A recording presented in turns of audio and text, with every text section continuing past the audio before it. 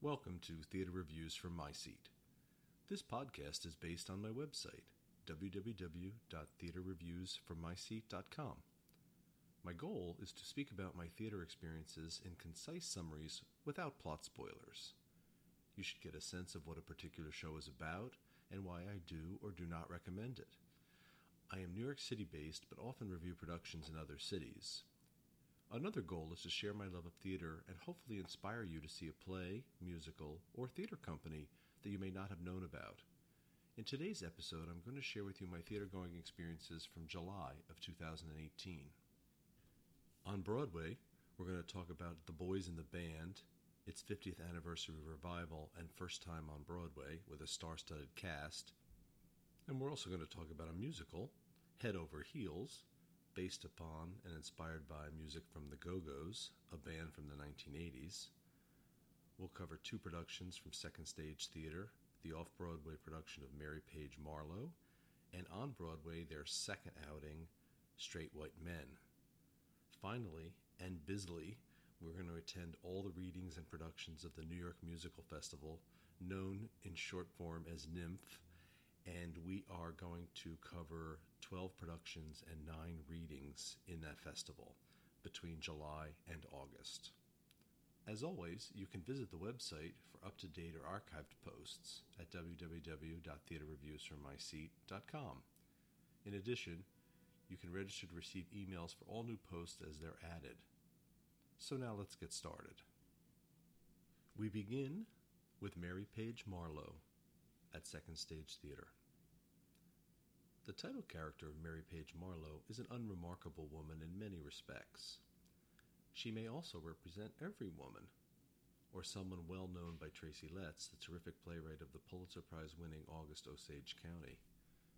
Mary Page is played by 6 different actresses at various ages: Blair Brown, Emma Geer, Mia Sinclair Jennis, Tatiana Maslany, Kelly Overbay, and Susan Porfar.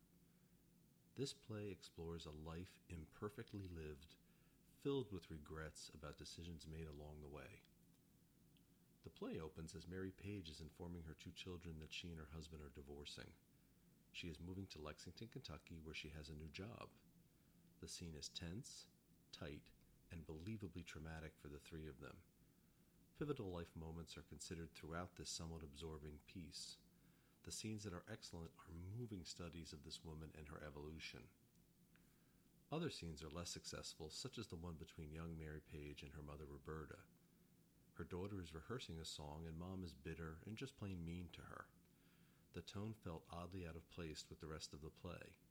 Yes, the mother has had a hard life and wants Mary Page to have a thicker skin to survive, but the characterization of Roberta, played by Grace Gummer, is played harsher than perhaps intended as written. This relatively short play starts meandering about halfway through and then abruptly concludes in a very unsatisfying finish. A new character is introduced in the final scene that adds nothing to what came before. I'm guessing that the play ends unremarkably to underscore an unremarkable, unsatisfying life. Mary Page Marlowe is an interesting life study which feels unevenly observed. Next up, we'll talk about our first entry into our visits to the New York Musical Festival. This section is about 3 of them: Legacy, Badass Beauty, and Brad Knows Nothing. The New York Musical Festival is celebrating its 15th anniversary this summer. NYMF nurtures the creation, production, and public presentation of stylistically, thematically, and diverse new musicals to ensure the future vitality of musical theater. This year's offerings include 12 full productions, usually 5 performances each with sets and costumes, and also 9 readings, which have full casts but use scripts. A NYMF fact for you: 4 NYMF shows have made it as far as Broadway. Title of show: Next to Normal, which at NYMF was called Feeling Electric; Chaplin, which at NYMF was Behind the Limelight; and finally In Transit, at NYMF it was called Along the Way. Over the next 4 weeks, I reported on what this year's festival had to offer. First up is Legacy the Musical. This was a reading. Ambitious in its historical scope, Legacy the Musical imagines Martin Luther King Jr. taking Martin Luther through an analysis of his life while both men sit in purgatory. We see young Martin Luther in the early 1500s as he ascends from a monk to the most read German theologian of his time, aided by his translation of the Bible from Latin to German at the time of the Gutenberg printing press. Many major life highlights are covered, not all of which put the founder of the Protestant Reformation in a holy light. Even addressed is his anti-Semitic treatise on the Jews and their lies, later quoted extensively by Third Reich Nazi propaganda. Legacy currently sits uncomfortably as a musical dramedy. The story is serious, but it tries a bit too hard to replicate the jauntiness of Hamilton, including the use of hip-hop. The emotions from Dear Evan Hansen are also noticeable in November Christine's score. Legacy feels like a good school-age musical in its current form. The choice of material suggests a darker edge, less silliness, and easy laughs, might make this concept really fascinating and relevant in our era of overt political and religious manipulation. Our next NYMF offering, Badass Beauty, the Rock Opera. This was a full production. La Quinta Prince plays alpha female in the musical rock concert Badass Beauty. With her collaborators, she wrote much of the lyrics and co-wrote the music for this autobiographically inspired journey of her life. We travel from her childhood to the development of her multiple coping personalities to relationships, career, and band formation dynamics. Two of her alter egos, Badass and Beauty, help present this material in word and song. Miss Prince might be best described as a buxom, long-haired Oprah Winfrey in a cougar-patterned bra. She is a formidable stage presence. Why Oprah? Quote, "You never told me that you loved me. You no longer have the title Daddy." Quote, "No one wants to be alone." Quote, "I'm so broken I try not to show it." Thankfully, it's not all super serious. I took to that gig like an 80s band takes to distortion pedals. Badass Beauty presents some interesting ideas and has conviction. To reach the next level, the various internal personalities, including the four horsemen alter egos, need to be more fully developed. The score decently rocks, but is not nearly as memorable as alpha female's vocals. The third and final entry into NYMF Part 1 is a reading of Brad Knows Nothing. The first scene of Brad Knows Nothing takes place in history class, where Brad is sleeping through yet another student's presentation. Through song, we learn that he wants to be a hero. First, however, he has to convince his teacher not to fail him. Brad concocts a storybook journey as Bradimus, and along with his sidekick Chadmire, they time travel and mash up history. King Arthur and Guinevere, Helen of Troy, and Jesus all participate in this improbable yet rollicking adventure. Laughs are plentiful, and this reading is particularly well staged by Ryan Emmons. Jacob Ben Shmuel, who played Chadmire, and Alan Blake Batchelor have written some quality character songs, especially I Want to Be a Knight for Guinevere, and a few small adjustments for King Arthur. These two were played by Destiny Ray and Robert Lee Toms, and both were excellent. As this show continues to develop, the long denouement needs to be tightened as this high-energy exercise drags towards its redemptive conclusion with repetitive messaging. A fine cast and ensemble have nicely showcased a promising, funny musical in development. In Part 2 of the New York Musical Festival, we cover 3 new entries: Interstate, Wonder Boy, and Pedro Pan. Continuing my 2018 journey through the new musicals presented at NYMF, I'm struck by the topicality and relevance of the themes being explored. During the last month, I found myself in the middle of a conversation between privileged white people who were quite annoyed by the confusion of gender identity labels. I understand how hard it might seem to find pronouns so easily misunderstood these days. 2 musicals ask us to consider this conversation from a different point of view. Perhaps rather than worrying about being criticized for calling someone a they instead of a she or a he, we consider applying some empathy, a sadly vanishing art, towards the individual struggling through their complicated emotional development.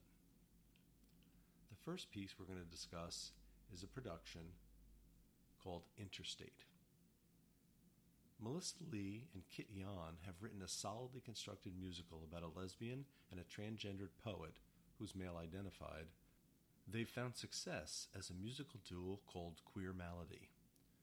Interstate asks and answers the question, can I make a life out of queer poetry? Interstate is the road tour journey these two take across the United States. They are played by John Victor Corpus and Angel Lynn. Along the way, we meet their parents, record company executives, small-minded locals, and most importantly, their online fans. One of whom is Henry, a high school girl just coming to terms with her newly shared trans identity. Sushma Saha inhabits Henry so completely that the emotional depth of the show is significantly deepened well beyond the semi-formulaic band-on-the-road trials and tribulations. Her song, I Don't Look, brings us deeply into her personal challenges. The score is quite good, and the songs Loser Dumplings and Everything Changes were particularly fine. Kudos to Andreas Weider, who played the radio talk show host, priest, drag performer, and others. He did outstanding ensemble character work. Overall, Interstate delivers on its promise to flood the stage with empathy, inspiration, and a large dose of heartfelt feelings. Next, we have a reading of the musical Wonder Boy, spelled B-O-I. Another musical about transgendered youth, Wonder Boy adds a superhero element for an interesting juxtaposition between an indestructible, self-healing body versus one that has body image issues. Jay Jarrett wrote this musical, and there are some effective songs, such as When He Flies and White Shoelaces. The plot, however, is wildly overwrought, with a sister who is sort of a depressed, nutty, mad scientist. Think Dr. Jekyll spliced into a teenage after-school special. In this show, attention is focused on gender-defining labels and getting them accurate. The lecturing can admittedly be somewhat annoying. The dialogue veers from fun to preachy and back again, so I was never really invested in any of the characters. Here's an example of fun. Am I Wonder Boy? No, I'm Wonder Boy. That makes sense. You've always had a savior complex. But there are far more lines like, I've been homesick for a body I've never been in, and you can't blame your selfishness on being trans. Subtle metaphors stay away. This is a quote. Why is my Lemony Snicket book falling apart? Why aren't we built with better bindings? Unquote. For me, Wonder Boy never achieved liftoff. Our final entry in part 2 of Nymph is a production, the musical Pedro Pan. Rebecca Aparico and Stephen Anthony Elkins wrote this musical based on the real events of Operation Pedro Pan. From 1960 to 1962, more than 14,000 Cuban children arrived in the United States without their parents to escape the growing fears of communist indoctrination. Given today's news cycle, Pedro Pan could hardly be more relevant. What begins as a promising idea with Cuban flavor quickly turns generic, however. We Won't Stand Out could be a song in any show. Peter Pan is Pedro's favorite book, and it is referenced throughout, resulting in dialogue like, "If only you believe, then you can fly." One of his new friends is even named Wendy. Thankfully, the three friends have nice chemistry while they try to navigate the by-the-book schoolyard abuse. One great multi-dimensional performance by Natalie Toro as Pedro's Tia Lily provided some of the depth this material needed about the struggle of immigrants assimilating into American culture. Pedro Pan considers our country. Isn't America the land of immigrants? Yeah, but only the kind they like. Both topical and timely, I wish I liked this show more than I did. Now we'll travel downtown to the Irish Repertory Theatre's production of On a Clear Day You Can See Forever. First, time for a fun fact. When Lane and Lerner's On a Clear Day You Can See Forever opened on Broadway in 1965, it had the unheard of top ticket price of $11.90. The original run had mixed reviews. A couple of songs scored, including Come Back to Me and the title song. The show was revamped before it went on tour with extraneous characters and songs dropped. Despite a so-so critical reception at the time, the 1970 Barbra Streisand movie is now considered by the American Film Institute to be one of the 100 greatest musicals ever. I remembered loving the score and the groovy 1960s-era ESP plot device. So it was with great excitement that, in 2011, I went to see the show starring Harry Connick Jr. It was one of the worst things I have ever seen on a Broadway stage and was scarily uncomfortable to watch bad. When I heard that Irish Rep was going to mount On a Clear Day, I hoped for a better showing to reconsider this piece. A few seasons ago, they revived Finian's Rainbow with Melissa Errico and Ryan Silverman, which was far superior to the good 2009 Broadway outing. Ms. Errico takes the helm again here as Daisy Gamble, a chain-smoking gal who has major talents, notably ESP, and an ability to make plants grow really, really fast. Ms. Errico is wonderful here, in beautiful voice as usual, with a terrifically fun character to play. Essentially, On a Clear Day involves Daisy going to see Dr. Mark Brooker, played by the excellent Stephen Bogardus. She goes to him to be hypnotized so she can stop smoking. In this version, she's stopping for herself. The fiancé angle was cut. We quickly learn she has ESP and has also been reincarnated. Daisy was Melinda in the 18th century, in love with the cad Edward Moncrief, superbly played and sung by John Cudia. He was the 12th Phantom in Phantom of the Opera.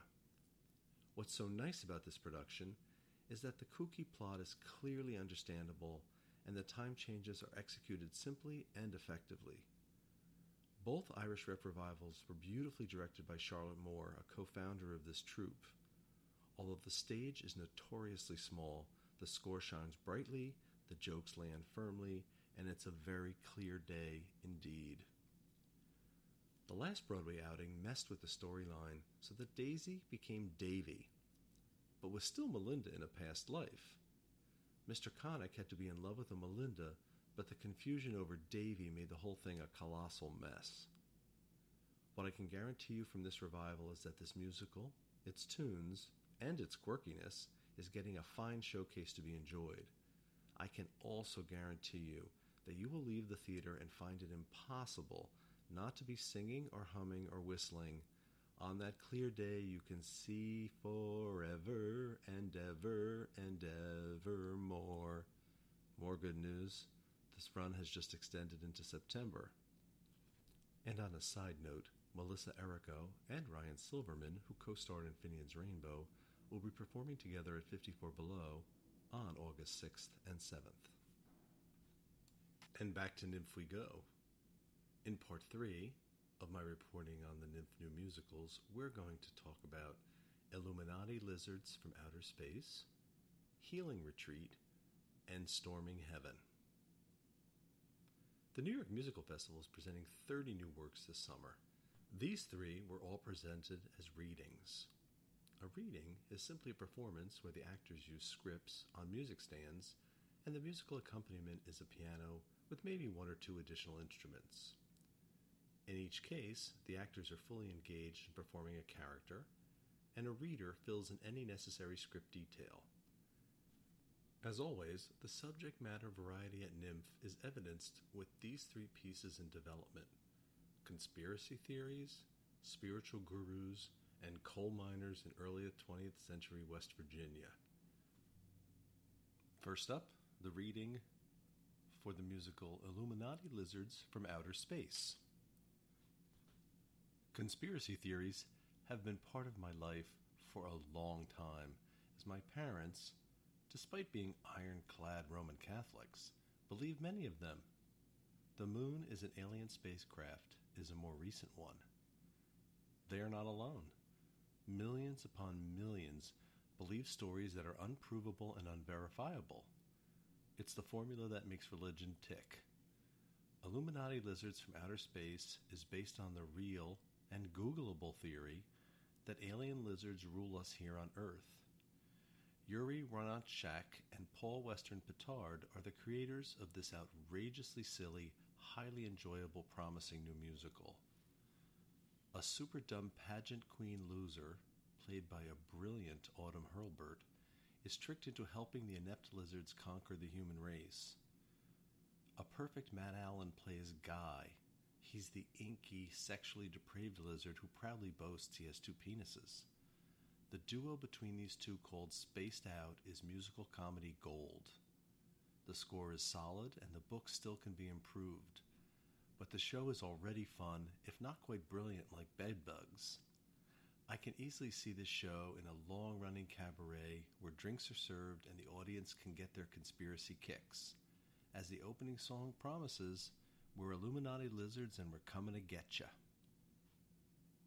Now for our next reading. When I read the title of this new musical, Healing Retreat, A Life of Joy, I presumed that this was not going to be my cup of new agey tea. In the opening song, Yanni Lingam, Light and Love, my fears were amplified to terror. I listened to these words: You are the coral, you are the pearl, you are the seaweed gently dancing. Yikes. Quickly, the show turned into a goofy satire of spiritual treats. Promising. The janitor of the retreat still has longings for the high school quarterback who happens to be a follower here now and previously picked on her nerdy husband. A couple is splitting up, but that's not really explored. Predictably, there's a gay coming out story. There are some good songs, but either the songs are too difficult to sing or the performers weren't quite up to the challenge. I think it's the former, as the vocal ranges required often left some sections off-key and or pitchy. The song Share It with the Man on the Moon was nicely sung, and our nerd hero, anti-hero Ned, played by John Schartzer, had a great character song with the R&B flavored Tonight I'm Barry White. The plot devolves into a chaotic mess as the spiritual retreat is threatened by multiple coups d'etats. I was rooting for Chris Eagle, played by Sean Mullaney, who seemed to strike the right tone for his character in this oddball concoction. In the end, we learn that the secret of loving yourself is forgiveness. All the ridiculousness for that? And now another reading at Nymph. This one, Storming Heaven, the musical. Near the end of Act 1, the company performs the title song, Storming Heaven. The performers were ready to move ahead, but the audience wanted to keep clapping, and the show briefly paused. That's a really good sign for a new musical. The audience is engaged, invested, and appreciative. This musical is based on a novel of historical fiction by Denise Jardina. The plot centers around the coal miners of West Virginia in the early 20th century, leading up to one of the largest labor uprisings in United States history, the Battle for Blair Mountain. This is a story of oppression by big business and indifferent government against the struggling common man who thinks a union might be the answer to their struggles. The score is excellent. I made notes of the songs I particularly loved, but the list is too long to recite here. A great sign for a new musical. The book is quite good, but adding a few coloring details might enhance the depth of the storytelling for these realistic, believable characters. As an example, the dialogue leading into I Can't Help Remembering gets us to the song, but we could perhaps hear a detail about the remembrance rather than just being told that it exists. Nitpicking, perhaps, but this show has the bones for bigger goals. And while I'm at it, one more thing concerning the opening number entitled Swing a Pick. Once you hear Bon Jovi's Wanted Dead or Alive in the melody, it's hard to unhear it. Overall, this musical by Katie Blake, Peter Davenport, Tracy Lawrence, who has had 8 #1 Billboard country singles, and Flip Anderson, well, that show and score is a winner. One of the minor characters is an Italian woman whose immigrant husband is a miner. If Storming Heaven's book is pasta and its music is the sauce, then it's nearly dinner time.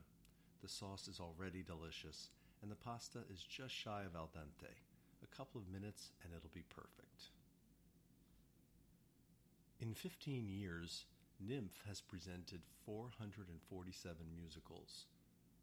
106 of them have gone on to further productions in 50 states and 27 countries.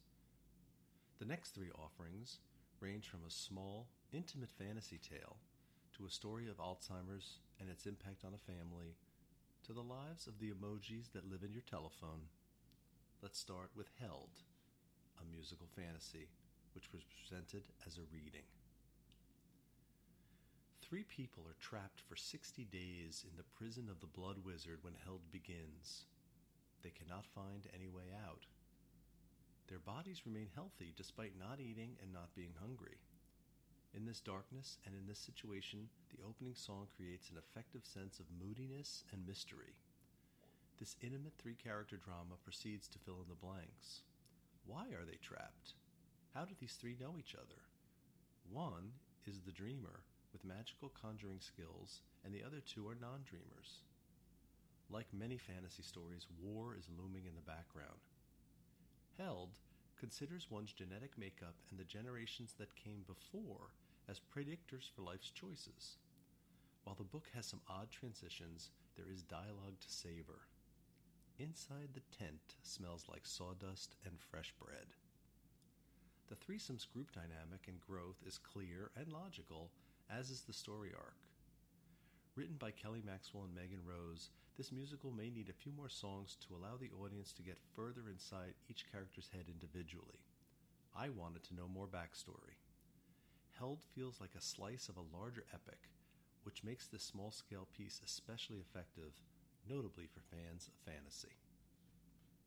Now to the production of If Sand Were Stone. Near the end of If Sand Were Stone, there is an intimate moment between a husband and his wife Billy. She has been suffering from Alzheimer's for years, and the disease has taken its toll. This musical finally stops for a second to let a real emotional moment happen. It is far too late. We've already had to endure the spirits, 4 doppelgangers, with a question mark.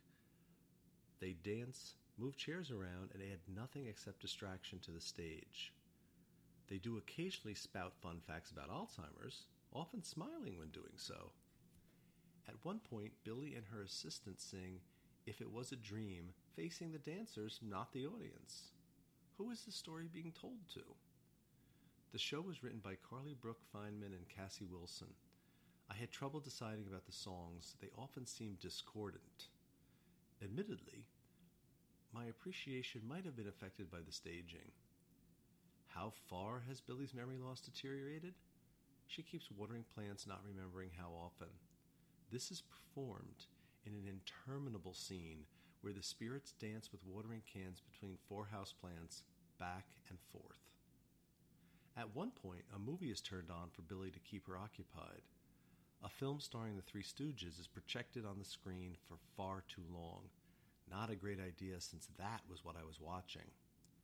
I can't say whether If Sand Were Stone is fixable, but killing the spirits and letting the characters tell the story might be a fairly obvious start. Next up, in full production, is the musical Emojiland. What really happens inside your telephone when a system update is about to occur to emojis? That is the conflict successfully explored and hilariously exploited by Keith and Laura Nicole Harrison in their Texistential new musical, Emojiland. Leslie Margarita, who's always funny, plays Princess.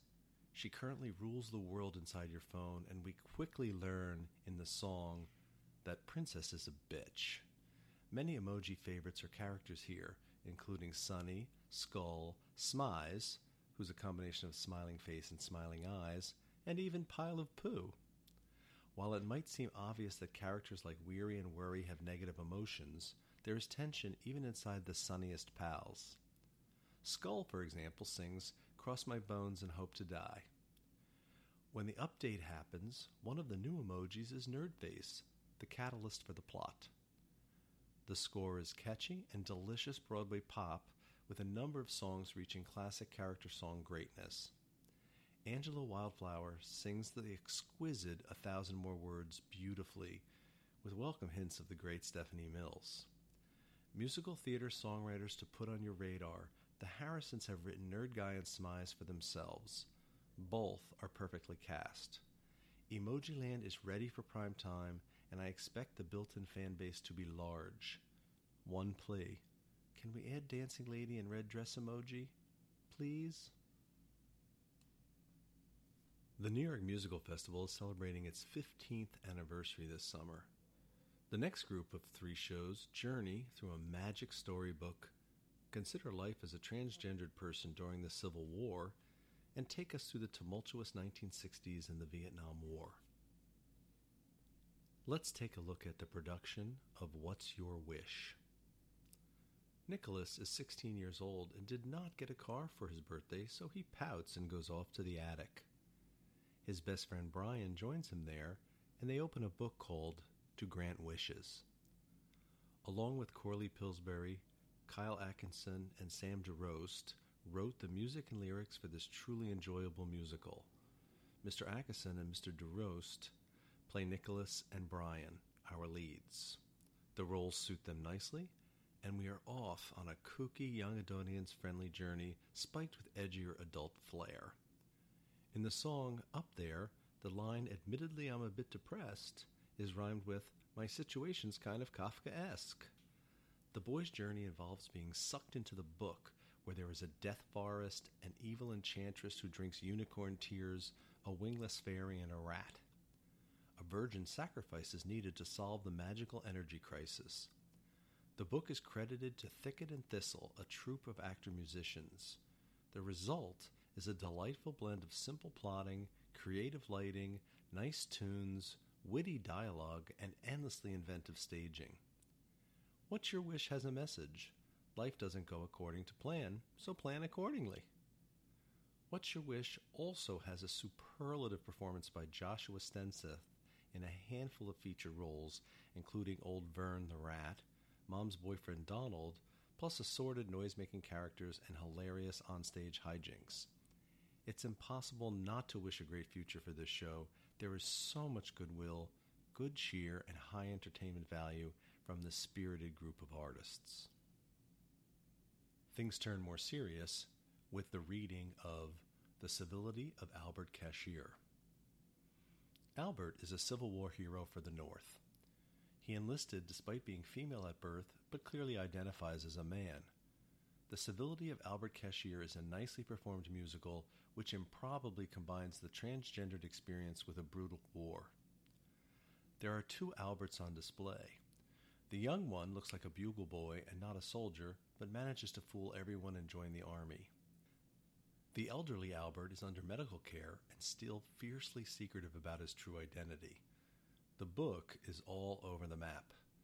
One of the soldiers is confusingly attracted to Albert, and it's telegraphed too early. An angry nurse confronts inequality and women's rights. A medical attendant is called a Nancy and sings a song to Albert about going to Chicago where their type can kick up their heels. Back and forth in time we travel. Death and prejudices are faced head-on.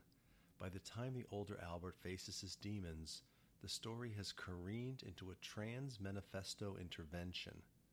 Thankfully, the music and rhythms of this piece are very strong. An admirable effort to give a non-traditional view of the trans experience, The Civility of Albert Cashier preached its messages a bit too bluntly for my taste. Our next reading is for the musical Victory Train. Nymph now takes me from the Civil War to the Vietnam War. A group of drafted young men have avoided going overseas since they are part of the Soldier Show, which functions as a patriotic recruiting vehicle.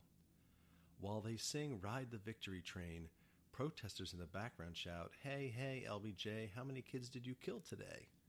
The spine of this new musical is a relationship between Soldier Rick, the group's leader, and war protester Julie, who works in a coffee shop.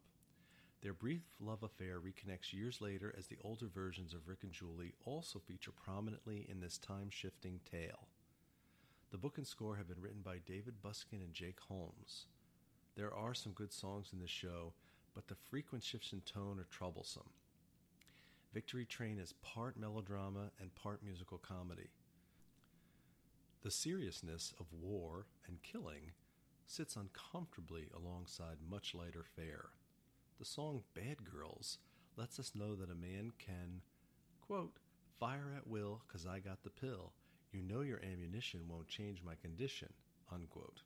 There is also the obligatory gay storyline and a look into America's racism, both of which are at least reasonably handled.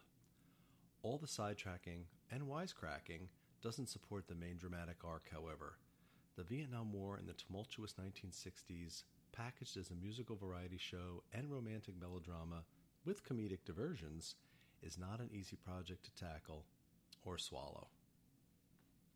Taking a break from Nymph, let's go uptown to the Park Avenue Armory and the production of The Damned.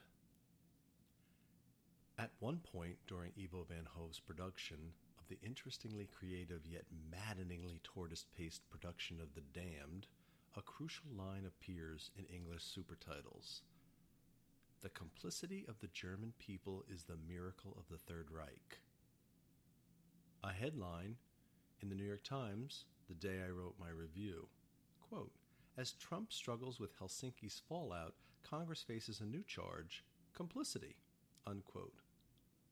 A very interesting time for this piece to be showcased in the large Park Avenue Armory space in collaboration with the Comédie Française, who premiered this work at the Avignon Festival in 2016.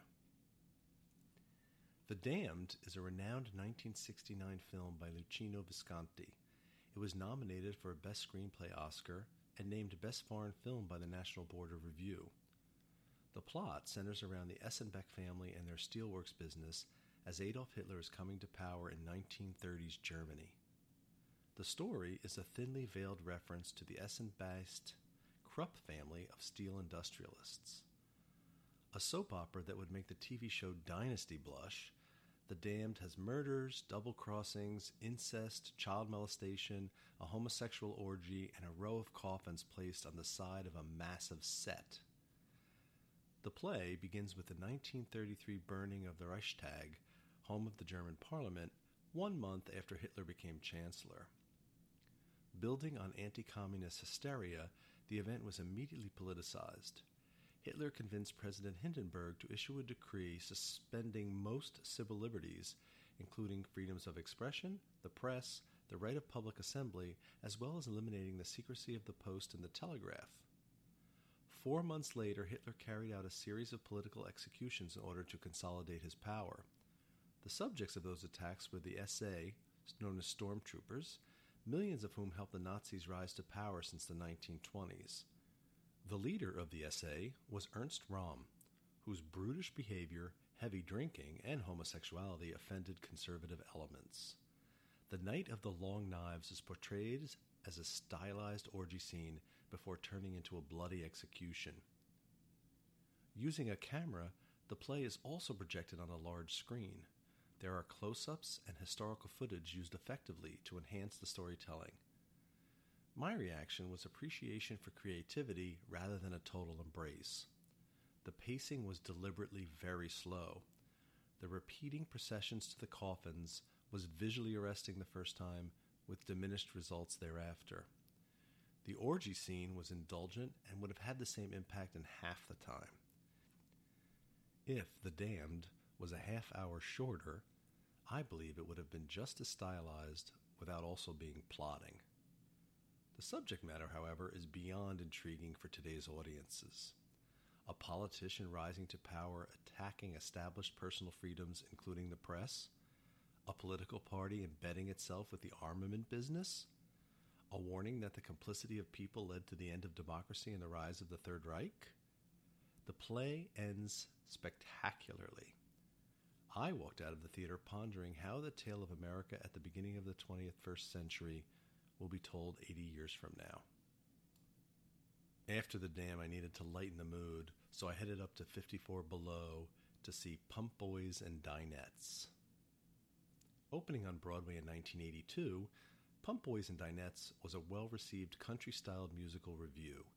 The boys from the gas station on Highway 57, the Pump Boys, and the girls from the Double Cup Diner across the street, the Dinettes, put on an old-fashioned entertainment for their customers.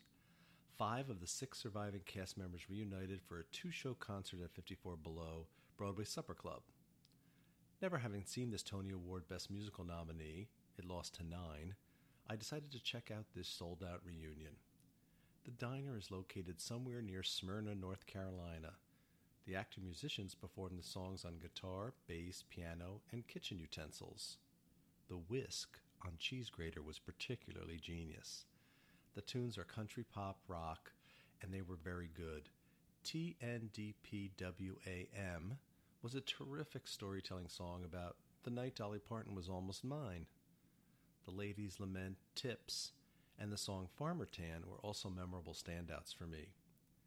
The original cast wrote all of these songs, and it was a treat to see them and their adoring audience of many theater professionals celebrating this musical 36 years later.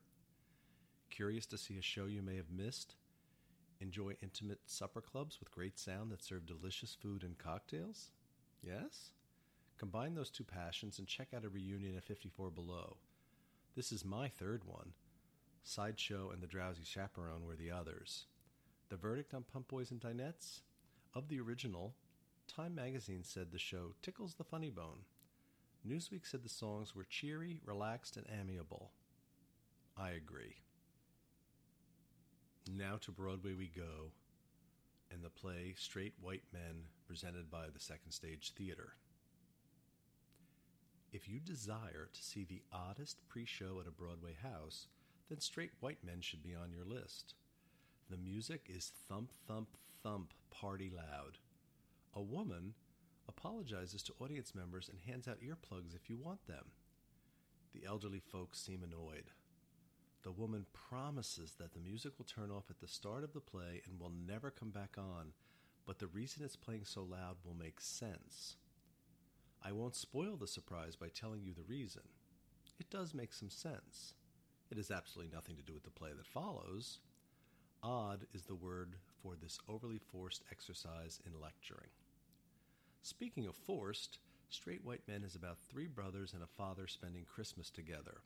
These are the most liberal white men in the history of the universe. Their deceased mother repurposed their Monopoly game as one called Privilege.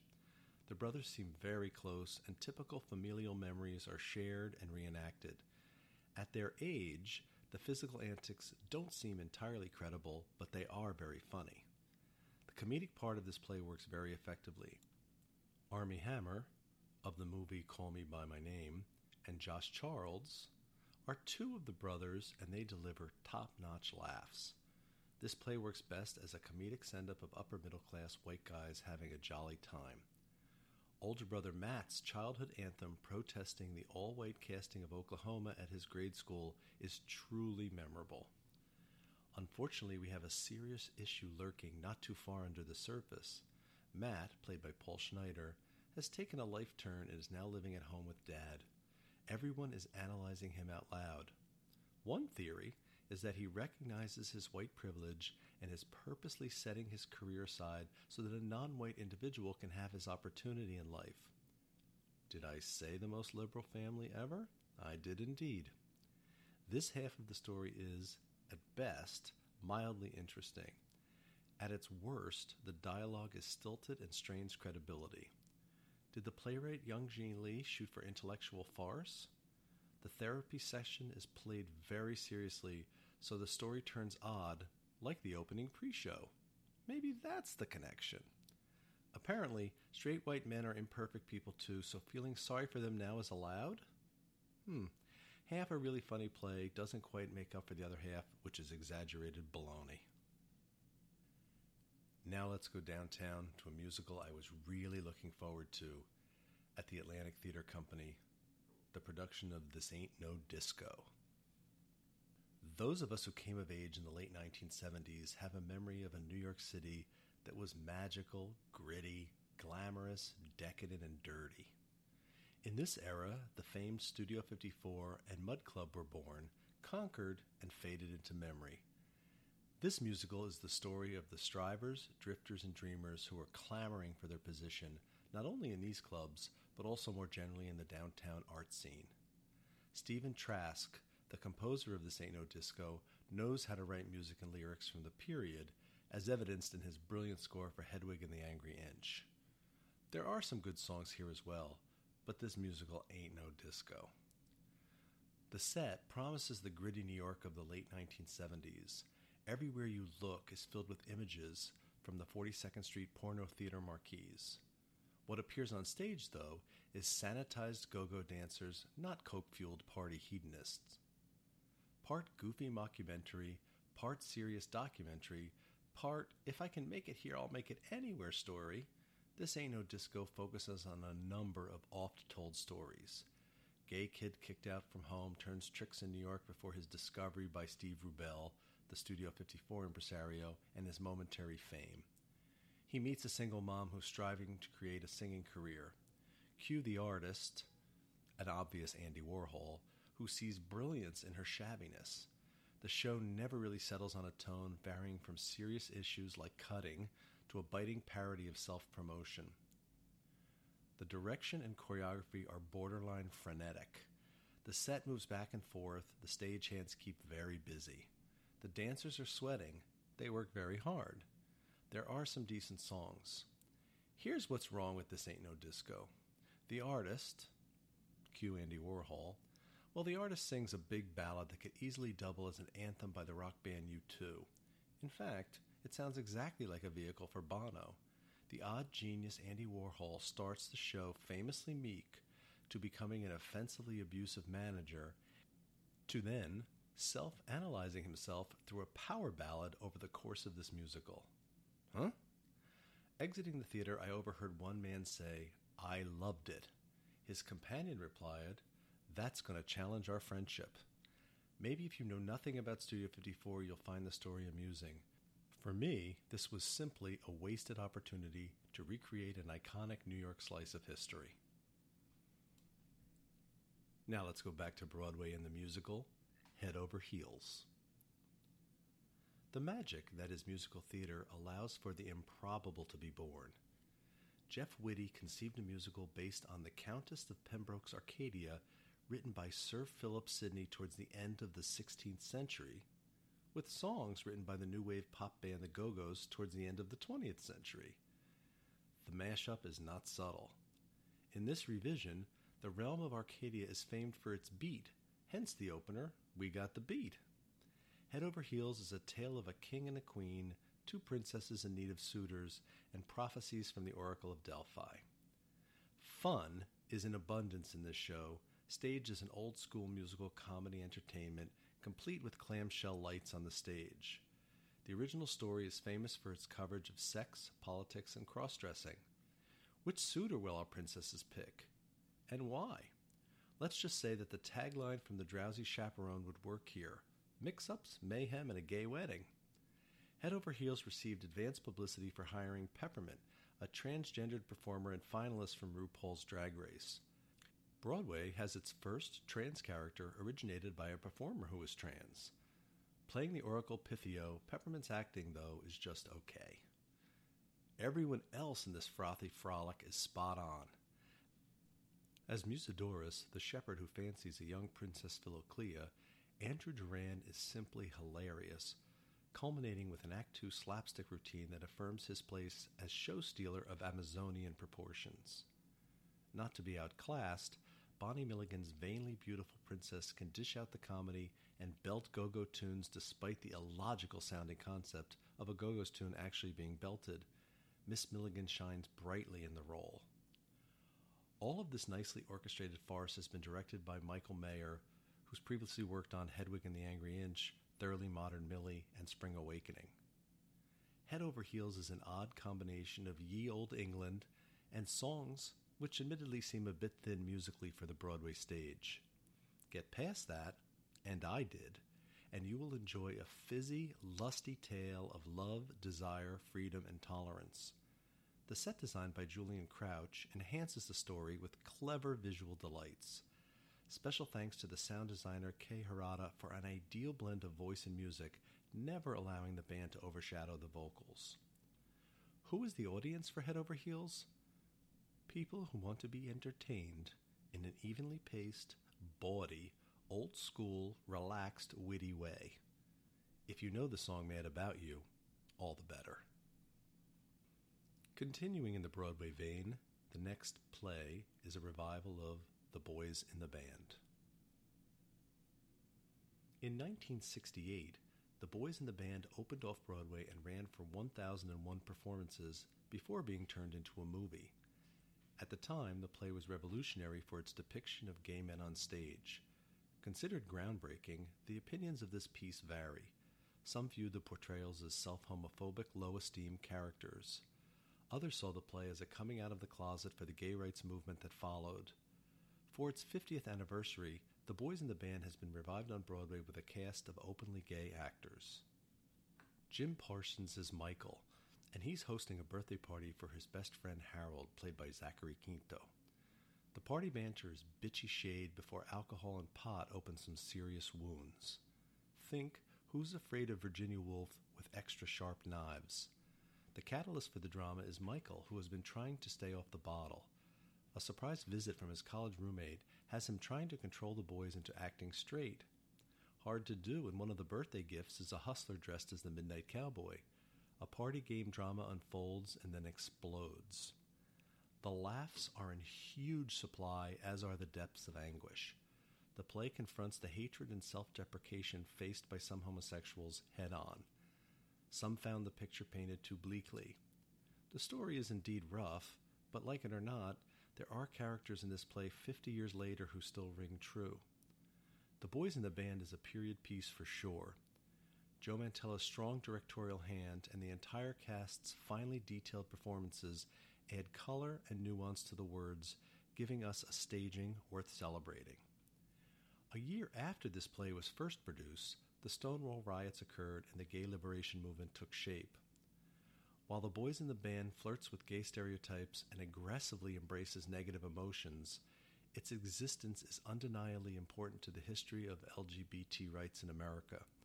For that reason alone, the play is essential viewing.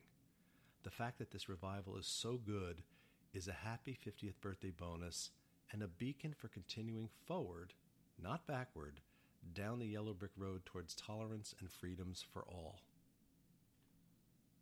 The next three musicals at NYMF deal with the tensions surrounding the 1968 Democratic Convention in Chicago, Irish Americans who chose to fight in World War II, and, on a lighter note, a parody of Spider-Man. The first production is titled simply 68. The conceit for this show is intriguing. A librarian wants to interview and record stories from people who are connected to the rioting that occurred in Chicago during the 1968 Democratic National Convention. Attending this musical with someone born nearly 30 years later is illuminating. Unless you know this story well, 68 will be an incoherent jumble of names and vignettes. The lyrics had no depth and were simplistic. An example: most of the kids are peaceful. Most of them will play fair. We don't want to shoot them just because they have long hair. On the bus, the conventioneers sway and sing a 4-word song, Where Are You From? Make that 5 words. Towards the end of this repeating one-line chorus, the word coming is added in, as in, where are you coming from? The book uses absurd phrases like, they are threatening to use Molotov cocktails and nudity. But this is not a comedy. The low point comes late in Act 2 when a Vietnamese woman slowly walks in behind the ensemble wearing an Asian conical hat. The screen is projected with a yellow color. The category is Miss Saigon Realness. She begins singing, all the chickens in the henhouse have a name, have a name. Why does a Mother Superior like Nun appear singing alongside? Near the end of the show, The Lucky Ones was a storytelling character song which finally illuminated what this musical might have been. Next, one of my favorites of the festival is a production of An American Hero, a World War II musical. Ireland was neutral during the Second World War, choosing not to fight alongside Great Britain. Those who did were blacklisted and their families became outcasts. An American Hero is the story of first-generation Irish-American brothers who hear the call of duty and enlist. This accomplished show takes us on a journey from the Bronx to the battlefields in France to the munitions factory floor in Elizabeth, New Jersey. A project developed at Southeast Missouri State University, the book is by Professor Kenneth L. Stilson with music and lyrics by Cody Cole, a recent graduate. The score is filled with gems like the Telegraph-inspired Waiting on the Mailman. The ensemble was large and used well. All of the battle scenes were superbly staged, not an easy feat. As the brothers at the center of the story, Adam Schween and Jose Alpizar beautifully portray these characters and finally perform rich, emotional songs. Both deliver two of the best performances at this festival. The sweeping score feels appropriate to the time period and nicely moves the story forward. A note to make this very strong show even better would be to further develop the female characters, including the ensemble. The idea works, but doesn't yet feel as organically real as the men. Much of this cast has traveled to NYMF from the university. Their youth, particularly in the gut-wrenching war scenes, it hits us hard, as it should. So many men who lost their lives protecting our freedoms were so very young. 3 of us attended an American Hero together, fought back tears, and were unanimous in our praise. Congratulations to this cast and creative team for an exceptionally fine piece of theater. Later in the day that I saw an American Hero, thankfully I saw Peter Who, which lightened the mood. When parodies are done well, they can be extraordinarily fun shows to watch. They can also be very successful, such as Off-Broadway's current Puffs, or 7 increasingly eventful years at a certain school of magic and magic. Peter Who is a silly, funny, entertaining take on Spider-Man. The show is a welcome addition to NYMF by a creative team defying gravity and having fun with the musical comedy form. The jokes are plentiful. The school stud Flash, who doesn't even see Peter Parker as a person, well, he drinks green tea, but not a lot, just enough to say I drink it. At the Daily Bugle newsroom, Betty informs us that I'm like a Honda Civic. Turn me on once and I'm good for a year. My favorite line? A narrow mind gets fewer headaches. The set design has clever handheld comic book cutouts. When our hero is swinging between buildings, it is far more entertaining than in the movies. Songs are tuneful and hilarious, as they need to be. The entire cast seems to be having a ball, and as a result, so does the audience. Peter Who is not yet at the highest level of zaniness on display at Puffs. All the necessary ingredients are in evidence. Inserting a few more great jokes, and this piece could make people smile from ear to ear from start to finish. Our final entry in this very long episode of Theater Reviews from my seat, yes, it's been a busy theater-going month, our final entry is from the Encore's Summer Series and the musical Don't Bother Me, I Can't Cope. In 1973, Stephen Sondheim's A Little Night Music won Best Musical over Stephen Schwartz's Pippin. They remain well-known, oft-performed musicals. Also Tony-nominated that year was Don't Bother Me, I Can't Cope. Vinette Carroll was the first African-American woman to direct on Broadway. With music and lyrics by Mickey Grant, both were also the first black women nominated in their respective categories. How historic and rare? Other than Miss Carroll's second directing nomination for the show Your Arm's Too Short to Box with God, the next African-American woman to be recognized for direction was Liesl Tommy for the play Eclipsed, 43 years later. This is exactly the type of show to be rediscovered at Encores. Outstanding in every regard from start to finish, Don't Bother Me, I Can't Cope is a combination of cabaret, revival meeting, and protest performed through song and dance. In this version, the original score has been rearranged and shortened to one act. This musical contains 24 songs and there are no lulls. Great song after great song from start to finish with varied musical styles including gospel, jazz, and calypso.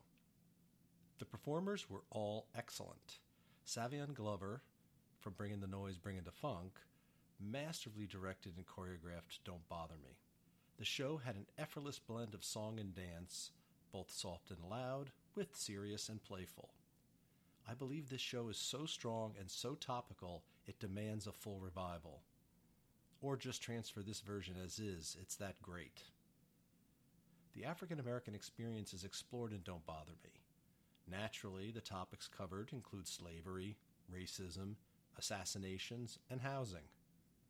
Significantly, this musical is also about coping with the daily and systemic slights faced by a race of people in America way back in 1972. Updating the gorgeous song Time Brings About a Change, the lyric Archie Bunker was replaced 4 decades later with Roseanne. Doesn't that help illuminate why people are kneeling at football games? What's particularly impressive about this musical is that anger is not expressed through negative emotions. There is hurt and despair under the surface, but somehow the show coalesces into a musical entertainment. Ms. Grant's songs are used to embrace the audience and vividly share its messages without a bullhorn. The spectacularly performed song, Looking Over from Your Side, could not be more timely. Considering another's point of view is in short supply in today's America. Perhaps a wide, diverse audience needs Don't Bother Me, I Can't Cope now, so that we can all cope better than we are. Thank you for listening to this episode of Theater Reviews from My Seat. Next month, we're going to travel to Chicago to see a new musical called Something in the Game about the legendary football coach from the University of Notre Dame, Knute Rockne. I'm also going to travel to Boston to see the musical Moulin Rouge, based upon the film of the same name. I'm very much looking forward to the Mint Theater's revival of a Lillian Hellman play, Days to Come. And finally, we'll wrap up NYMF, the New York Musical Festival, with the final 3 productions, which occur in the first week of August, and sort of wrap that series up. If you have any comments or suggestions for a theater piece to be reviewed, you can send an email to theaterreviewsfrommyseat@comcast.net. You can also sign up for email subscriptions to current reviews at www.theaterreviewsfrommyseat.com.